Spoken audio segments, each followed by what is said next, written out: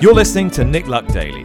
This edition is brought to you by FitzDares, by the Racehorse Owners Association, and by Thoroughbred Racing Commentary's Global Rankings.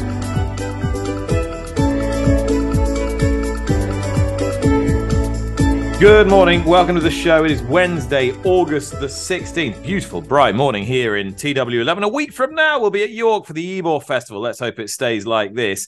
And there was a sparkling performance in the sunshine at Deauville yesterday in the Prix d'Ornano from Ace Impact. Not everyone was massively impressed, but his trainer was, his jockey was. We'll be hearing from him a little bit later.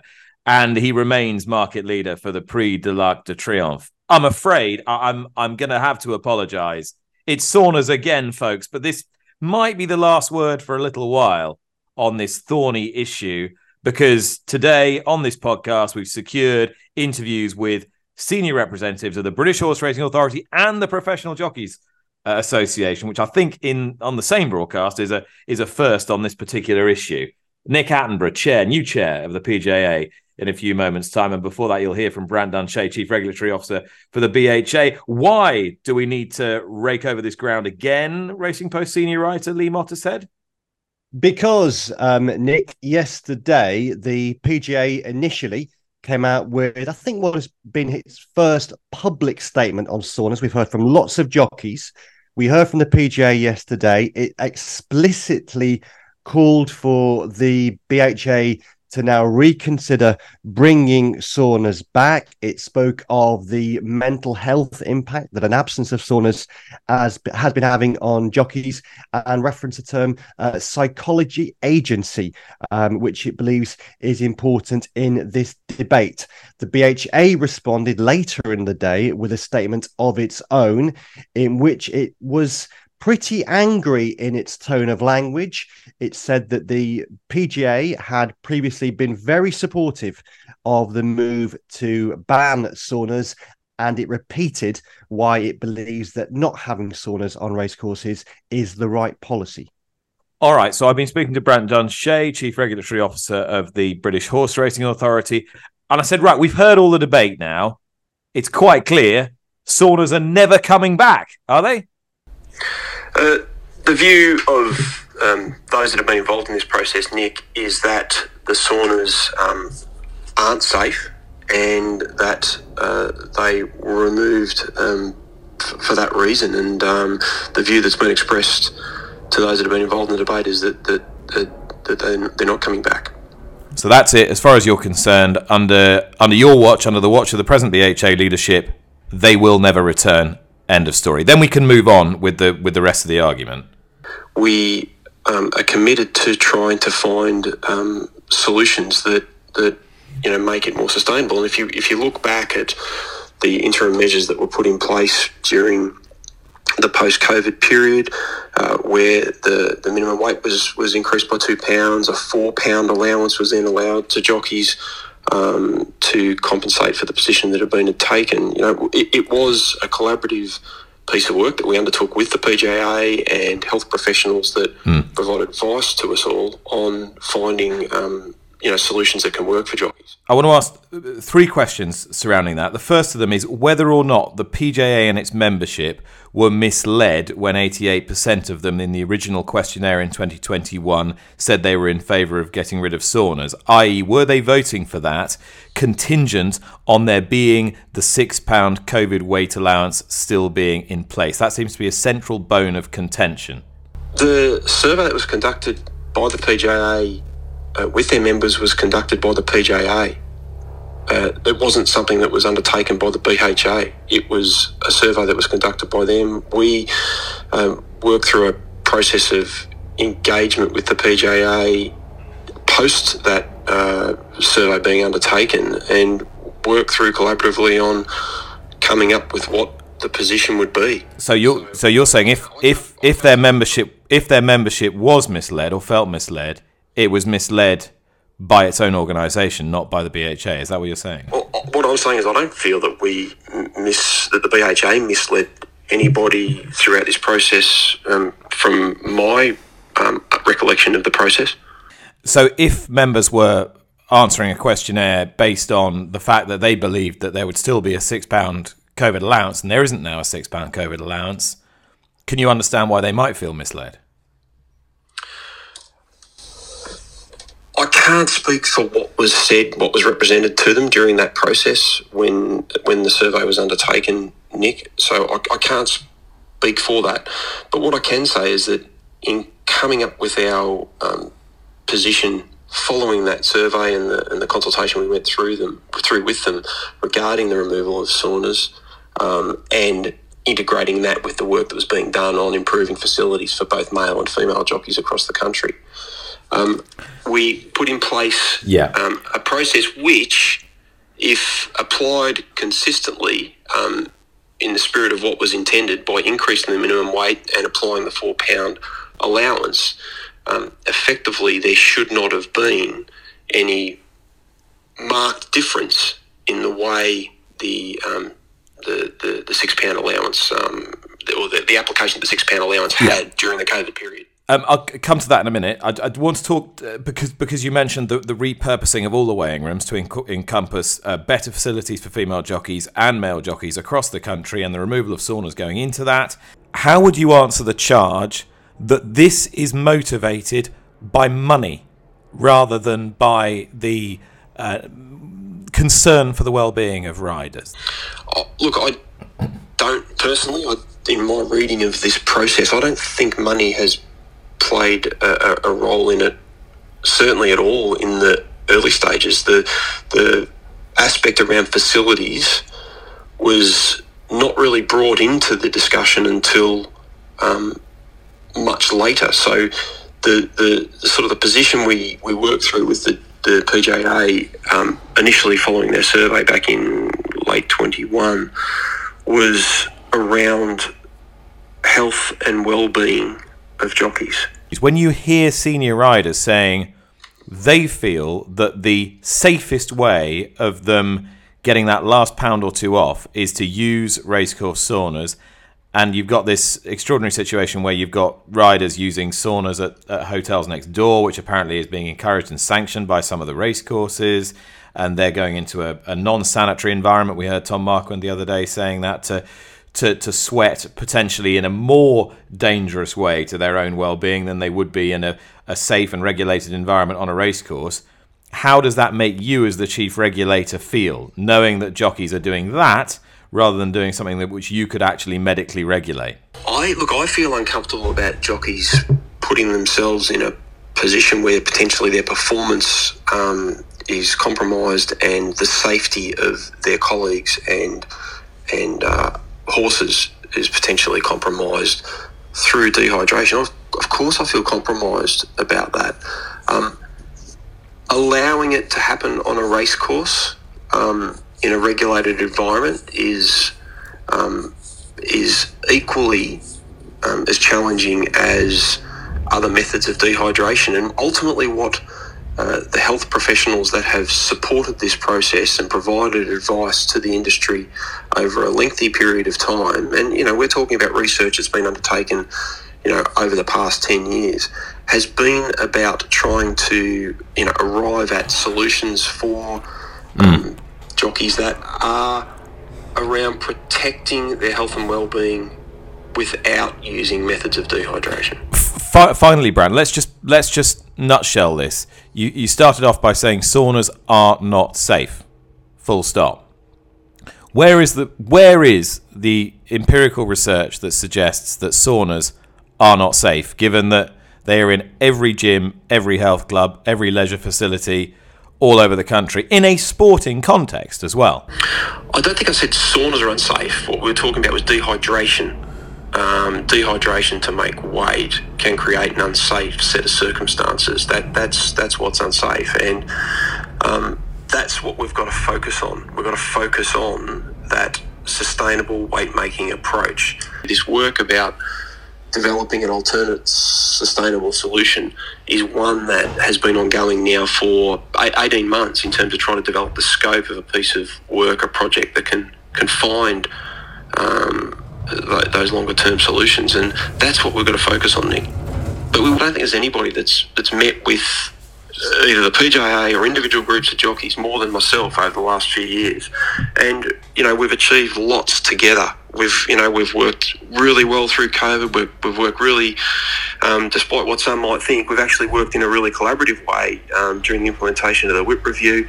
We are committed to working together, and that's something that I'm committed to and our organisation are committed to. And I'm sure that that's exactly the same motivation that's driving the PGA at the moment, and we can get there.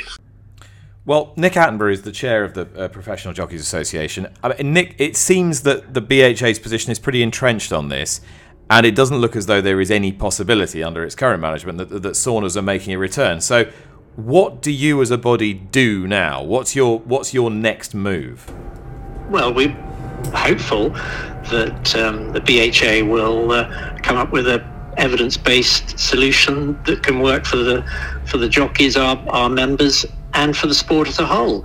In the meantime, we're very keen to work with them on some research into the mental well-being of jockeys, because we have a real concern there.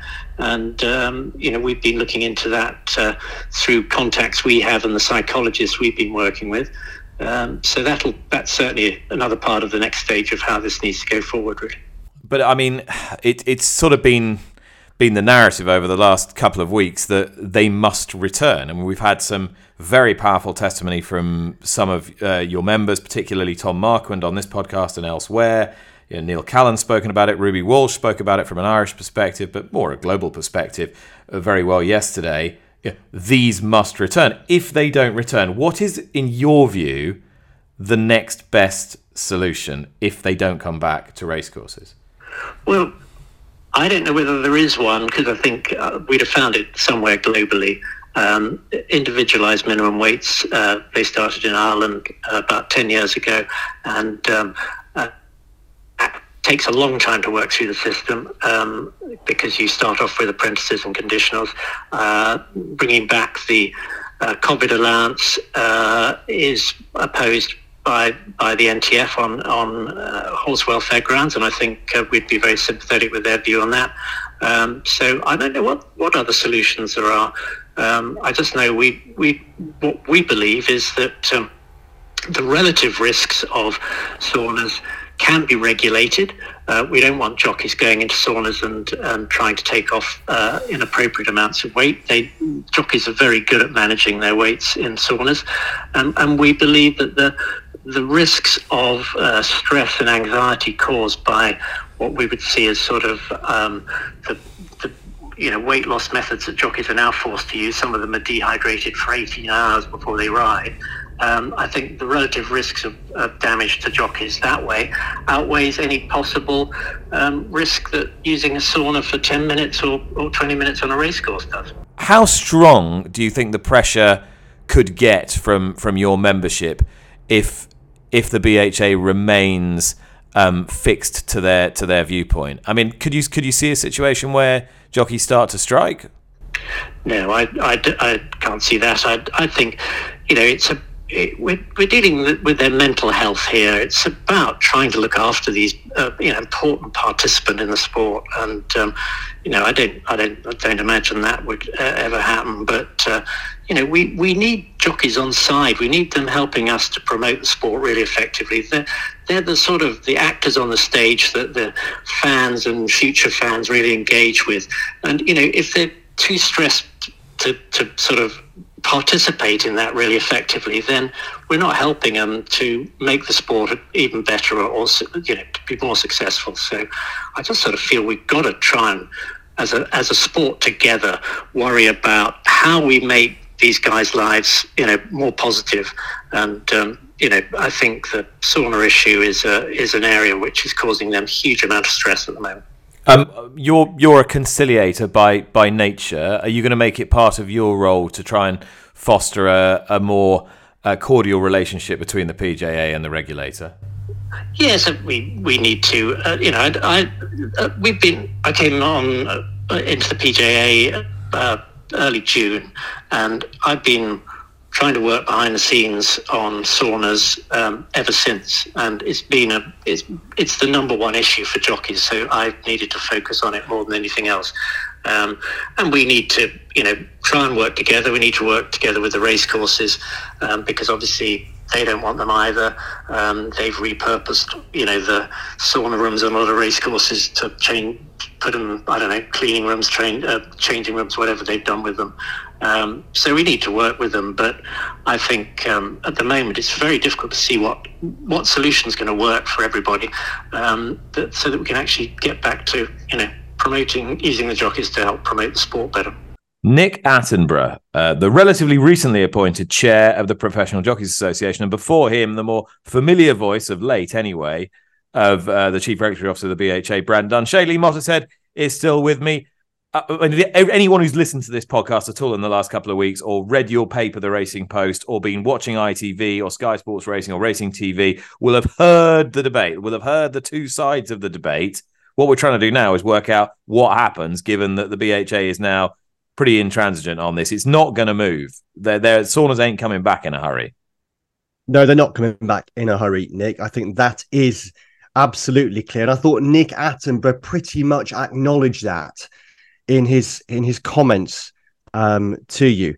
I think this has been a really heated debate. It's been a very emotional debate. And like everybody else, Nick, I have enormous sympathy with jockeys and what many are experiencing at the moment. However, if you try to strip the emotion out of it, as hard as that is, there is absolute truth in the BHA's position, in which it says the journey to banning saunas was one that the PGA was fully on board with. I've sat, Nick, as an independent in an industry group in which there was a long debates about this, and the PGA was supportive of the ban on saunas. Dale Gibson, it's a man of huge respect for, its current interim chief executive, has been quoted in the Racing Post saying, "Why would you dehydrate yourself 10 minutes before going out to ride?" And the points that you made, Nick, to Brant about if jockeys feel misled, that wouldn't appear to be from within the BHA at the moment. I think going forward, I thought there was also good sense in your question to Nick about the need for a change in the tone of the relationship between the PGA and other industry bodies at the moment. We've got a situation whereby you are hearing from extremely measured, sensible people like Tom Marquardt, who have been so eloquent at putting their position across. But at the same time, we've had other people, other board members, who haven't been as measured in their commentary. One board member referring to Wilf Walsh, the RCA chair, as Wolf Walsh on Twitter. Well, that's not how a board member of a mature representative organisation behaves, and it diminishes the respect that organisation is held in. So I think that has to change. And going forward, I think we do need to have more research done about dehydration. I think the PGA has put forward some arguments itself, but part of the problem at the matter that is it's been done quite quickly. It's not massively robust at the moment. The principal psychologist that the PGA has been working with is the chair, Nick Attenborough's wife, who is no doubt extremely eminent. I don't doubt that for a second. But I think for a more robust debate, we need to have more people involved in it. And I think going forward, Nick, as well, I would just say that saunas can't be the long-term answer. You know, you can't have a situation whereby jockeys are going through torturous situations off the racecourse through dehydration and then having a governing body mandating dehydration. There needs to be a wider debate. I sat down with Harry Davis, star young jockey, excellent young man who actually wrote out his claim yesterday. I sat down with him for an interview, Nick, at Brighton last week, and Harry was really impressive. But I did come away slightly concerned in that here is an 18-year-old man who spoke to me about he doesn't eat breakfast, he doesn't eat lunch, doesn't eat before riding, he has one meal a day, and he spoke of a situation whereby every jockey, he said, will also try to do weights lower than they probably should. Everybody wants more rides. Everybody wants more winners. That, for me, just heightened my view that this has to be a big far-reaching debate. And even if you ever had a situation whereby Saunas did come back, which they won't do, that can't be the long-term solution going forward. Of course, there are no Saunas in France. And they're not coming back in Ireland in a hurry. We heard from Ruby Walsh yesterday. Again, he was very persuasive in his testimony and set out all the reasons that others have done for why saunas on racecourses are very effective in losing those last few pounds. As I say, France, they're not coming back, and it does seem that the professionals in France have a bit more respect for the authorities than they do here. I don't know whether that's a good or bad thing. Maybe it's a bad thing. Maybe, it's good that representative bodies and riders feel that they have a voice. They can express that voice. They can come on shows like this and others and say what they feel, and no one's going to mind. Maybe that's a good British thing. But, if you in France, they sort of say, right, this is what's happening. And it seems that everyone gets on with it. And if they don't like it, they strike. Yeah, we know that's the case in France. There are, in a general sense, governing bodies. You look at Japan and Hong Kong, and there, what the authority says is what happens. That isn't so much the case here in terms of the culture of British racing, and to an extent Irish racing as well. But you still have to have a situation where you have the regulator and the regulated, and in a lot of industries, the regulated have no say at all in regulation. That isn't the case in Britain. But we actually want representative bodies to be strong and to be engaged and to work really well in persuading the governing body of their position. And traditionally, I think for a long time, the PGA was one that maybe had the best reputation of all the representative bodies in being a strong force that did articulate its members' views very well. We know that in the last year or two, the PGA has gone through very difficult times. Its previous chair, John Holmes, left pretty much expressing the view that as an organisation, it was ungovernable. Now, the PGA can't be ungovernable. It has to be governed. It's got very good people in there. It's got very good people on the board. I just think that the tone of debate going forward has to change if the PGA is to be held in the regard that it needs to be and ought to be held. And that requires, I think, all people within the PGA to work as one. It requires the BHA to listen to the PGA as well. Certainly, there has to be an ongoing dialogue, and I just hope that the tone of the debate changes going forward. Well, I mentioned France. Yesterday was the running of the Prix d'Ornano, one of the richest Group 2 races in Europe. It was won by the Prix de l'Arc de Triomphe favourite, Ace Impact, who barreled down the outside off a steady pace to win pretty cosily. He'll face much stronger opposition later in the season. This is a very short note that I was left by his rider, Cristian Demuro, who was in a massive hurry this morning, but he spared me 50 seconds, but they're 50 good seconds. This is what he had to say. Hello, Nick. So I'm a little bit busy. If you want, I can leave a message like this about his impact. It's good horse. Yesterday was 80% ready, and he make a very good turn of foot like he do. And then he work in this in Deauville, so it's his home. When he have to stop. So when I take the advantage, he was relaxed in front, but he's still doing very good. That was Cristian Demuro. He's already ridden an Art winner in Sotsas, Lee. I've got to say, if there were two camps yesterday, I'm definitely in the pro Ace Impact camp. Yeah, I wasn't initially. Initially, I was a bit underwhelmed in the sense that he was so impressive in the Prix du Jockey Club. I was almost hoping for a similar fireworks performance. So initially, I was a bit underwhelmed. But then I started thinking about it more. I considered more that Al Riffa was an extremely smart juvenile who, if he's come back to that sort of form, would be a tough rival. I considered the fact that when Ace Impact really built up momentum up the home straight, he eventually powered past them in style. And I also listened to what Jean-Claude Rouget was saying, because he was adamant that what he saw there was exactly what he wanted to see. And we shouldn't forget that for all that the race was an enormously valuable Group 2 contest, it is a trial for the Prix de l'Arc de Triomphe. That, to use that horrible phrase that everybody uses, that wasn't Ace Impact's Gold Cup. It wasn't his Prix de l'Arc de Triomphe. The Arc is his Prix de l'Arc de Triomphe. And I think on reflection, I've come around to being in your camp.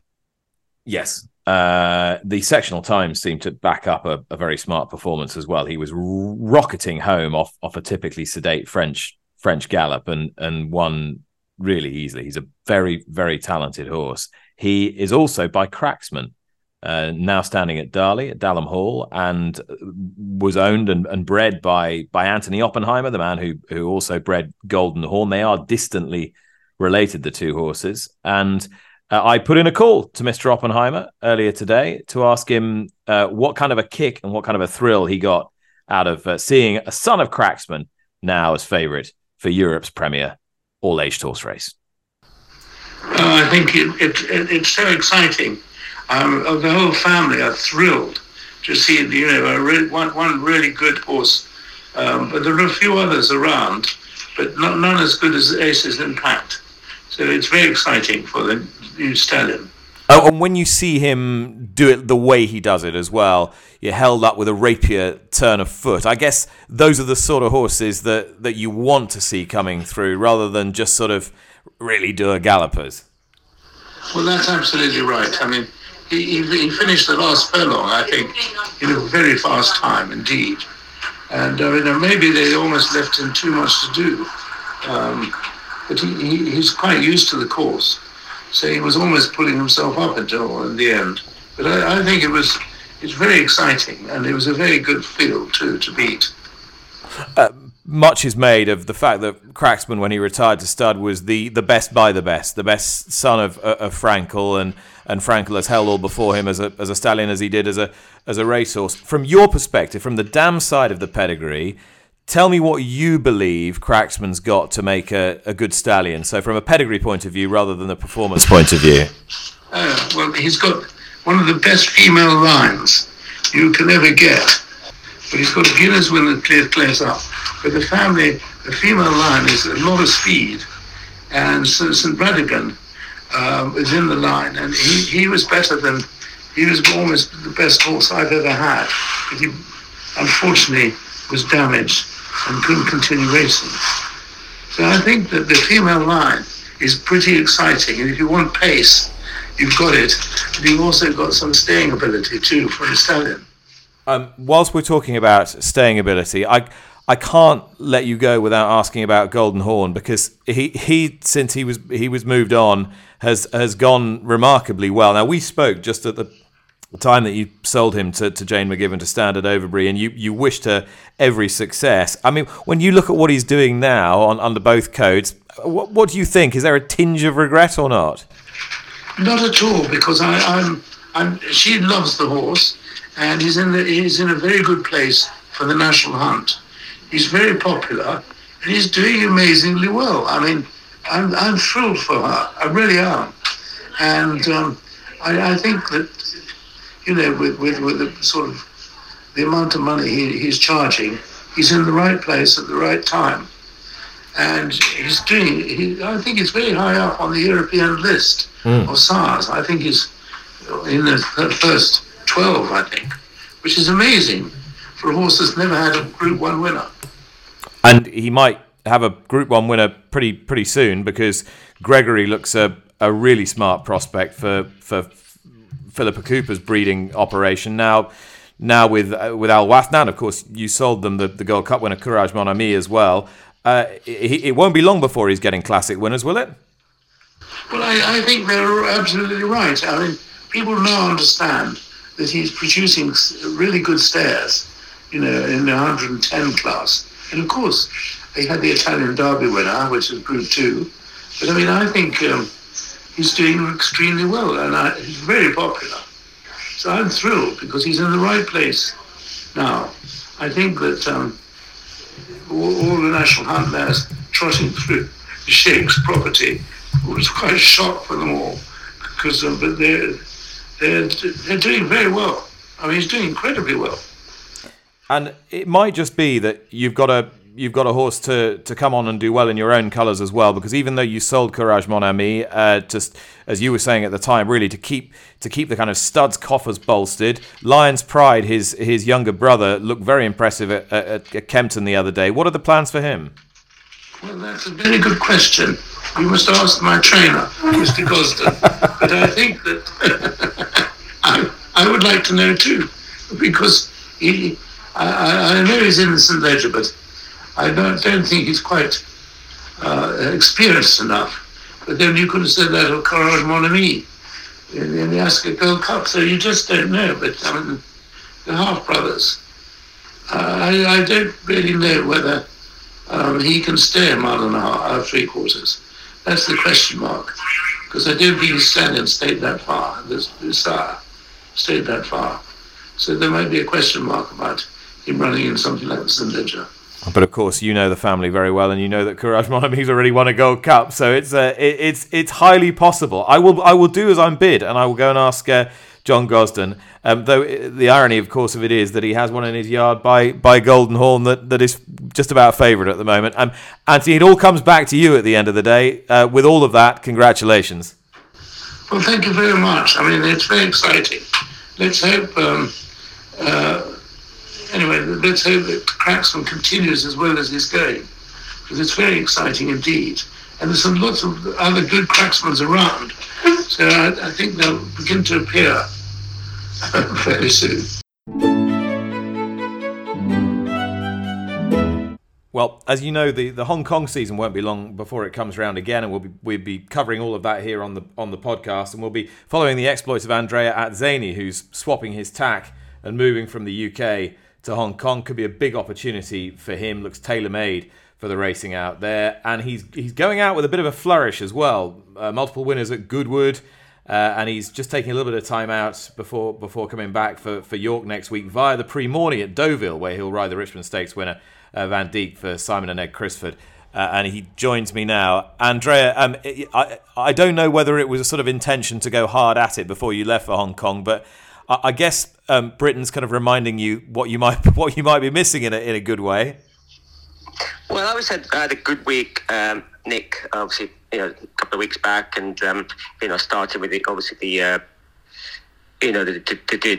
race at York and on Rafaela, and and then I had a very good Goodwood. Obviously, Van Deek was very impressive, and winning the Stewards Cup for the first time. So yeah, it was it's nice to live on a high.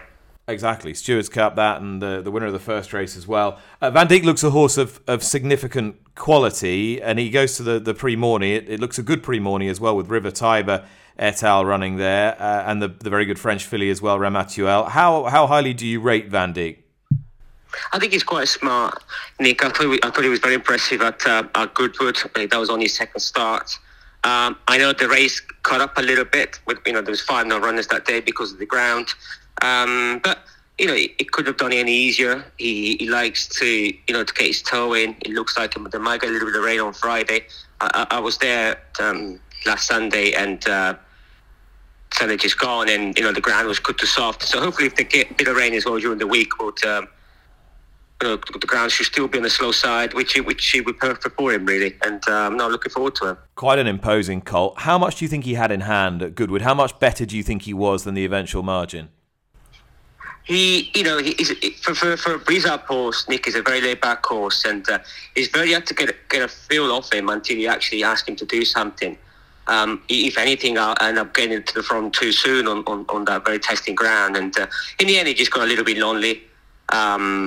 He's going to come on plenty for it. It took a big step forward from which he needed to, from Nottingham to Goodwood, but obviously he needs to improve. A lot more for next Sunday. Like you said, it looks like it's going to turn out to be a very, very good race, which it should be. But it's a horse that physically he's changing, and is a sort of horse that'll be a proper horse for next year too.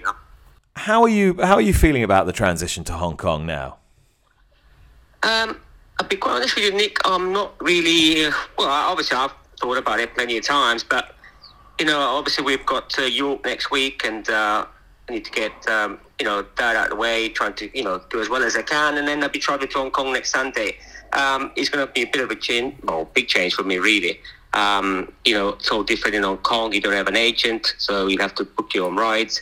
I will have somebody helping me for this, for the first couple of months. And they race 2 days a week, a lot of track work, barrier trials, different style of riding. You got to be a bit more aggressive out there than he would be, I'd say, over here. Which I'm hoping to adapt to it, and but yeah, I'm looking forward to it. And are you someone who's quite good sort of managing yourself and being in your own company and that sort of thing? It takes a certain personality, I think, from what I can gather. It's very tight. Like I said, you only race 2 days a week. There's only so many runners, so it's not easy. And like I said, you have to be on the ball, trying to pick the rides that you think you've got a chance, and and it'd be nice to get the ball rolling straight away. But I'm quite lucky mentally. I'm pretty good. But you have to be sharp out there, be on the ball, and it's like anything. I think once I get into the swing of things, I'm sure I'll be fine. All right, that was Andrea Atzeni, and before that, of course, Anthony Oppenheimer. Lovely to hear from him, and I'm hoping, Lee, that John and Thady Gosden give him a call this morning and tell him how his horse is.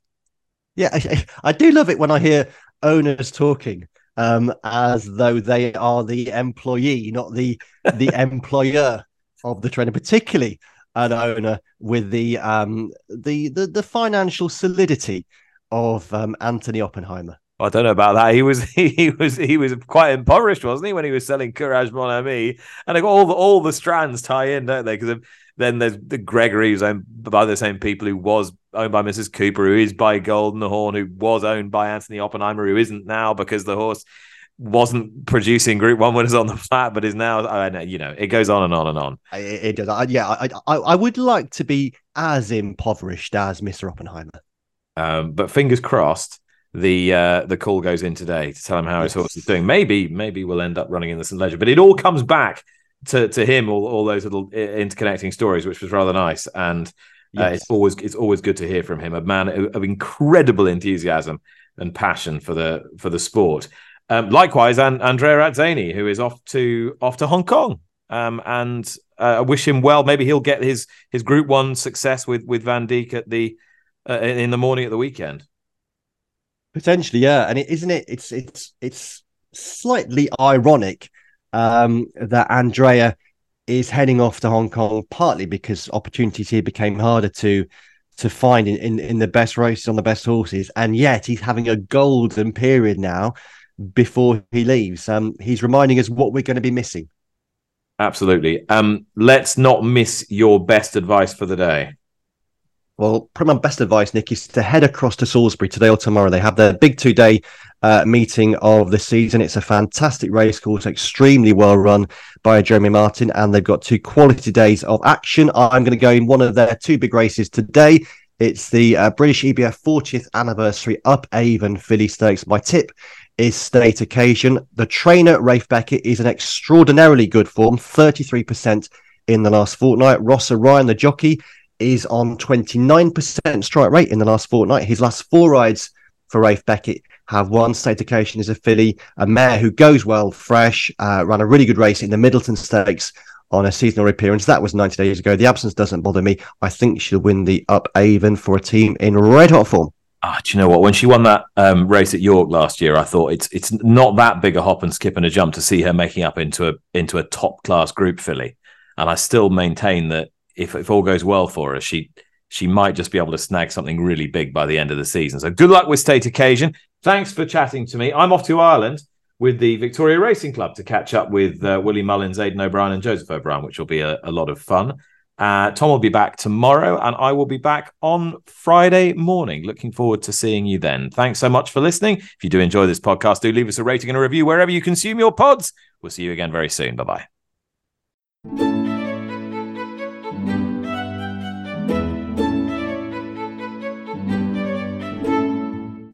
You've been listening to Nick Luck Daily, brought to you in association with FitzDares, the Racehorse Owners Association, and Thoroughbred Racing Commentary.